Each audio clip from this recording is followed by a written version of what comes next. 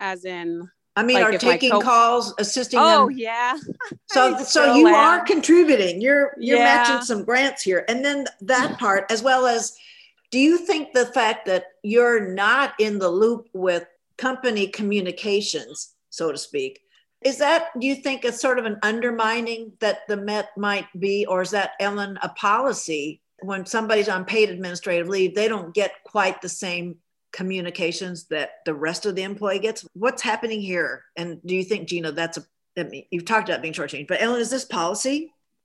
To lock people out of their email, it seems not to be consistent policy. It depends. I have an email from Diane Pittman saying it's not policy or it's not usual to do that, but they do it when they want to, I guess. But I'm not sure if it's, Gina, are you blocked out of emails, or are you just not receiving any on that account? I'm blocked out. I can't even get in. Oh, it's not, you don't have access. Okay. I don't have access to anything right now. But you're on paid administrative leave, so you're not separated. You're still on paid leave. Yeah, I'm technically still their employee. It's almost like I'm in a timeout for them, and they're like isolating me from everyone else in communication. It's almost like a tactic for them, especially for the people in the desert, because when you do that and you isolate them from their community, which is really small already, because we all live and work together. And then when you do this and you put them on leave for prolonged amounts of time, yeah, it makes the community as a whole uneasy. You know, everyone's wondering where their neighbor is. Where are the kids? Where's your husband? You guys aren't at the pool this summer. Where are you guys? You know, we were looking forward to hanging out with you. That they don't understand how much that affects the rest of your life when you do this stuff, when we live out, especially out there in the desert, because it's like we live and breathe and work Met, because it's all encompassing there when you stay there. You know, everything is Met. You know, you see everybody there. So this is like hard on everybody else. I don't get to see my neighbors as much. I don't get to work with my apprentice. You know, even my kids say that they spend the summer there. We're not spending the summer there right now because of this situation. They've made it difficult. I think it may be deliberate. Well, that's what I want to find out, what the policy is, so we know whether or not this is an additional transgression against an employee. It's not clear. They do what they do what they want to do, and then they're isolating Gina. She's also not privy to know if there's any opportunities to transfer out, go back to Gene Camp. All of it, she's been shut out of the system. And I think it's deliberate. I think it is kind of an old-fashioned shunning and trying to shame and embarrass her. But it's not just her. There's a number of other people who are out on paid administrative leave for prolonged periods of time because legal can't get it together once they realize, maybe we shouldn't have done this. I think they don't know how to do a whoopsie and say, we shouldn't have done this. We shouldn't have turned this on Gina because it's a ridiculous accusation. So 9 months is a long time. What does the 9 months tell us in terms of the other cases? Is this like really beyond it now, or? I think they don't know what to do. They are running the clock here and just sort of. And trying to drive people out. So I think part of it too is, and it works. We are hearing people going, I better get a job because I'm going to lose no, don't do it yet. This is the pressure. They're trying to force you out. They're trying to isolate you, shun you, and force you out. It's very tribal. It's ridiculous. And they need to be called on it. And the Shaw Law Group did say it should be 60 days and done. And you should prioritize people on paid administrative leave. But they're not. That's only 2 months and not 9. I'm sorry. Yeah. Oh, I was going to say, that's why Lee King quit. Lee King quit. They didn't want to wait. They didn't want to be starved out, essentially, because Lee was out on no pay and they didn't put them on paid admin leave, even though supposedly in the report they had a miscommunication about their investigation. Well, did they have a miscommunication about their paid admin leave they should have been put on during their investigation? They didn't do anything for him. So they pretty much made Lee in a position where they were financially hurting. They lost their insurance. So then, then your mentally and your health is hurting. They starve you out from all aspects to make you weak. And then you leave. And that's what Lee did. They left because they had to find peace somewhere else. They couldn't continue this battle with people who enable our abusers and our abusers themselves by doing that. So by Lee leaving. It's like you're the poster woman for this report and there's no poster. But Gina, is there any kind of a communication at all? Are there updates? Let's say monthly you hear from the Met or any other kind of interval? No, No, nothing. I don't get letters. I don't get emails. I don't get phone calls from anybody. I believe our last correspondence was in March. Ellen, is that our last correspondence about my case? Yeah, we went in for the interview, and then it's just, I mean, I don't know why it's taking so long to write an interview up. 5 months? Yeah. To write an interview? I would think if they were using crayons, it would be faster, but. The Shaw Law Group did more work. I mean, why am I sitting out on 5 months? I mean, why is that taking so long? I don't understand it. And that's what I mean. They try to isolate you. Luckily for me, this time around, I'm on paid admin leave. So I can hang in there. I feel like I have more strength because they're not starving me out like they did the last time when we talked about Hector and, you know, having my son Anakin. Is Hector still employed there?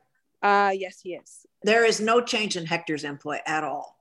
No, as far as we know, he is still employed at Metropolitan. Did Hector talk, do you know, with the Shaw Group, or that's the whole point, that there's all their confidential communications? Or is there any way you know that he talked? We don't know if he's talked to them or not. But he's talked to the Sullivan attorney. You know what? I don't know because they never gave me the full report back. Okay. And they even said that in the Shaw Group that they amended my investigation, but they said they have no evidence to show that they even told me, which they didn't. That was literally news to me in that report. Like, I didn't even know that happened until I read that Shaw report, that they amended my investigation. I'm like, okay, so when did this happen? Nobody even told me. So I go around thinking you guys are doing stuff. So that's the whole thing, like this whole transparency and being clear. They're not even communicating with me. They're not letting me know what my status is. And I think that's part of the abuse. It's mental abuse to keep people out waiting on results like this and having this looming. It's like the fear of the unknown. And that's not right to do to people. Gina, can you talk real quick about your going back and your apprehension about that? Yeah, well, I want to talk about where we are at this point. So where post report and where you are at this point, Gina, with what your plans are. Well, I would really love to go back to work. I want to go back to work. I love my job. You know, I really miss being out there and working with my hands.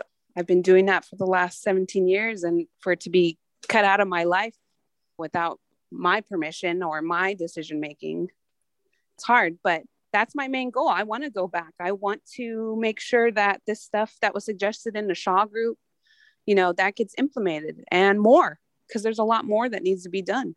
The apprenticeship needs to be done. You know, I want that to be successful. I want women to be able to thrive in those type of programs, because for myself, even though I had to go through a ton of hardships, I still really enjoy the work that I get to do. I love it. I really do.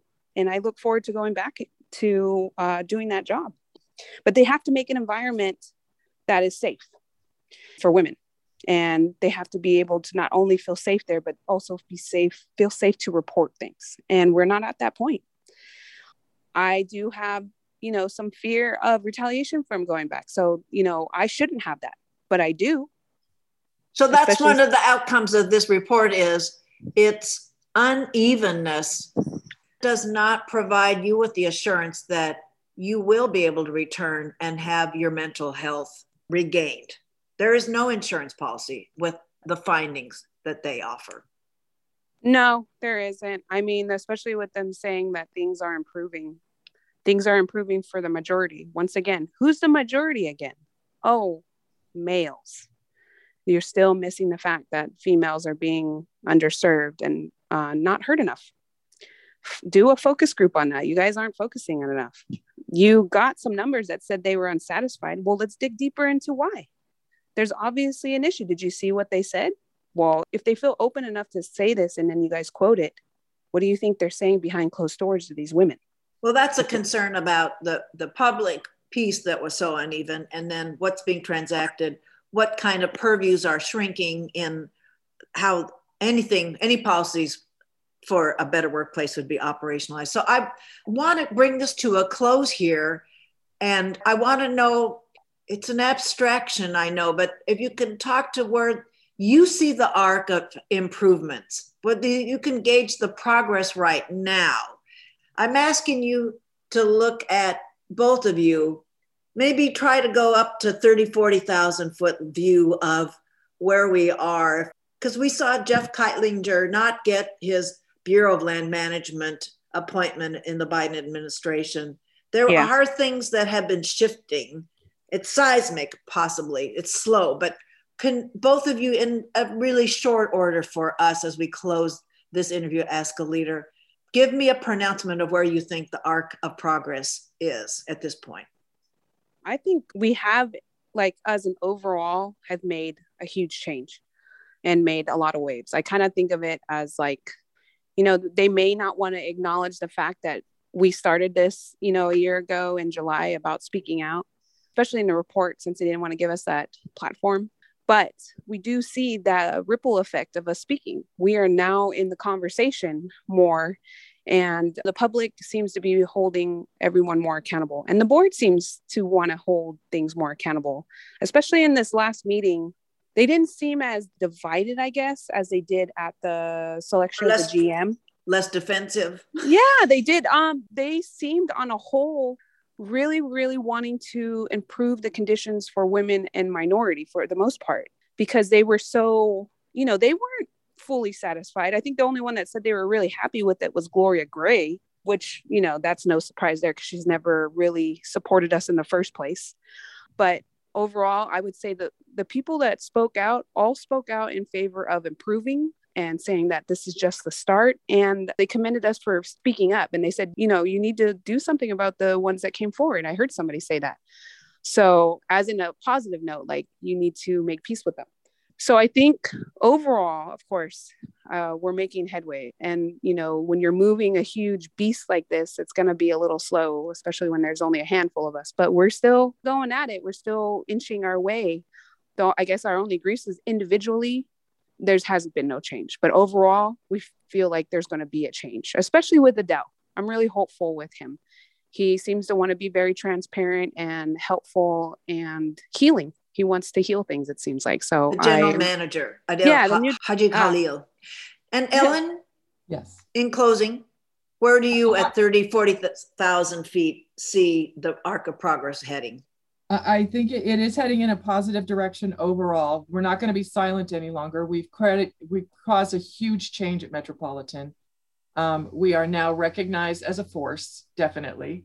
We do have a lot of hope after working really hard to get Adel Haj Khalil elected to the position of GM that he is going to make change. The only concern is that there has to be justice for the victims who have been traumatized by this abuse. And without speaking with them, you can't expect people to just move forward.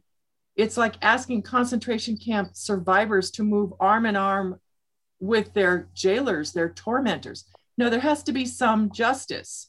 And until we see that, it feels like we could hold him at arm's length. We have to see something. We have to see some justice, some acknowledgement that there was past violence done on these people. They are traumatized, and here's what we're proposing for justice. It's not just, oh, you know, gird up your loins and move forward. No, that's not going to work. That's not even real. That's not even a sane thing to ask of them. So hopefully there is some of that, but we're just going to trust him for now and hope all of this works itself out. Well, I want to thank both of you for your time, Ellen and Gina. And we're recording this on July 31st, which I want to point out is a Saturday that Ellen's put in a full week. And this is an addition to her duties, is that she's willing to continue to give time and energy to this whole social reform. And Gina, thank you also for taking time away from, you know, your priorities. I really appreciate this. Thank you, Claudia. And we'll be back. All right, well then, good. The standing invitation to resume where we leave off today. My guests were Ellen Mackey, Metropolitan Water District Senior Ecologist, who leads the union's Women's Caucus, and Gina Chavez, water pump plant mechanic, one of the many, many women at the Met who are challenging the workplace culture. Thank you again.